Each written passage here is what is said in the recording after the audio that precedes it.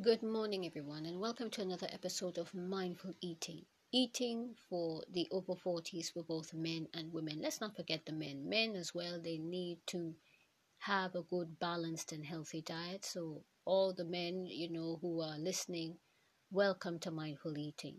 My name is Miss Carla Thomas. I'm a trained chef. I have my catering events on Operation Cook Design, where I cater for dinner parties, small corporate events. I also have my low calorie cakes called Indulgent Cakes. And I also have my new business now, which is mindful eating, eating for the over 40s for both men and women. It's just incorporating a healthy lifestyle as we turn over 40. We need to start looking after ourselves and really projecting a very good image so that when we grow older, we'll be able to be stabilized in our whole health, both mentally and physically. So today again, I want to continue to thank everyone who's been reaching out and really supporting the podcast. I'm very grateful for this. This is something that I only just started. I studied food and nutrition many years ago at college part-time, and I've always had an interest in food and nutrition and the dynamics of how it works for us, nutrition for our bodies, our health. And I did it also at secondary school level. Now, although I'm not a trained dietitian, I have the love and the passion to share this information with others. And this is why I started this podcast, because basically for myself, I try to keep healthy. I try to eat healthy. I try to stay physically fit. So mindful eating started on the basis of that. And I've come from a background where, food is important. As we are traveling all over the world now, many people are learning how to eat more healthily. They're changing and adapting their lifestyles because obviously of all the concerns about what's going into our food and what we're putting into our bodies. We need to be careful how we are eating. So obviously what we eat has to be projected in our physical appearance and also in our mental appearance. So this is why mindful eating has basically started. So today I just want to share a bit of information very briefly on food and mood. And I found this information on the Mind website. Now, Mind, as we know, is important charity that deals with mental health. And over the past couple of months, as we know, and over the past year, people have been sporadically spiraling in serious situations mentally. Obviously, the pandemic has caused a few hiccups here and there, but mental health was always shoved underneath a rug. But before even the pandemic, people were setting awareness for both men and women. As we know, men do suffer from, mental health problems as well as women.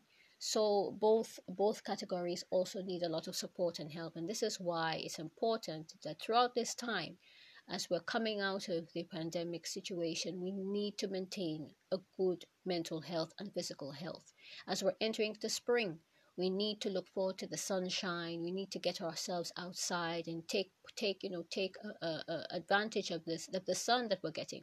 Obviously, for those who have come from sunnier countries where the sun blasts on you and you get a proper shining of the sun, your bodies will feel energized. But as we go out every day walking, whether it be on a short walk to where you're living, taking some exercise, or going on a proper hike, it's so important to get a good balanced vitamin D basis in your body.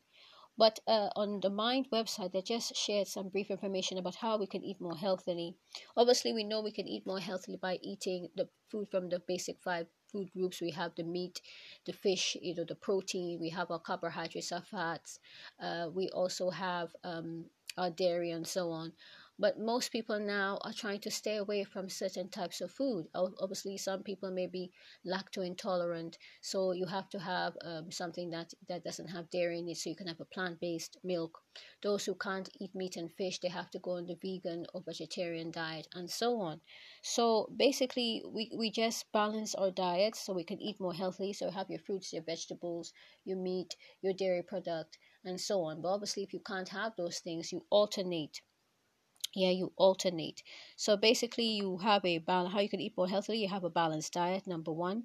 Number two, taking small steps. They're saying here, taking small steps if you're feeling really low. Now obviously in the winter months, some people, they suffer from I forgot what it's called, but it's a type of not even an illness, but it's a type of situation that occurs in the winter months where they feel really depressed, and it's something that needs to be treated, I would believe. I did see one guy. He's on Instagram, and he basically explained that he suffered from this type of deficiency, and he has his own Instagram page. He deals with eating healthily and encouraging people to eat well. So if you suffer from that type of deficiency, you need to have it looked at and obviously take something to balance it out so it doesn't overtake you in the winter months, because a lot of people suffer from it quite seriously. I think they only experience it around the winter months. So, obviously, if you're going through a bit of ups and downs, you take things really, really small in small steps, especially if you're on your own and you're over 40. And sometimes the motivation is not there for you to prepare a meal. I think the guy did speak about this as well. You have to really plan ahead. Even if you plan your meals where you do meal prep, for a couple of days, even if it's 2 3 days at a time, try and do some sort of meal prep so that you eat well and have a balanced diet. Also, they're saying here, share meals and cooking. Now, as I said, the pandemic has really separated a lot of people from friends and family. But if you're in an environment where you're sharing with someone, or you have your partner or your wife or whatever, make sure you try to cook meals with them and incorporate, like what we spoke about in the other podcast, all the vegetables and fruits that you need to take to maintain a good health in your over 40s. And also, as well, they're saying here, keep a food diary. Now, this would come in handy if you are trying to set goals for yourself in terms of planning a week meal plan for yourself. If you're trying to change your eating habits as you grow older, you can set a food diary for yourself and adjust it as you go along.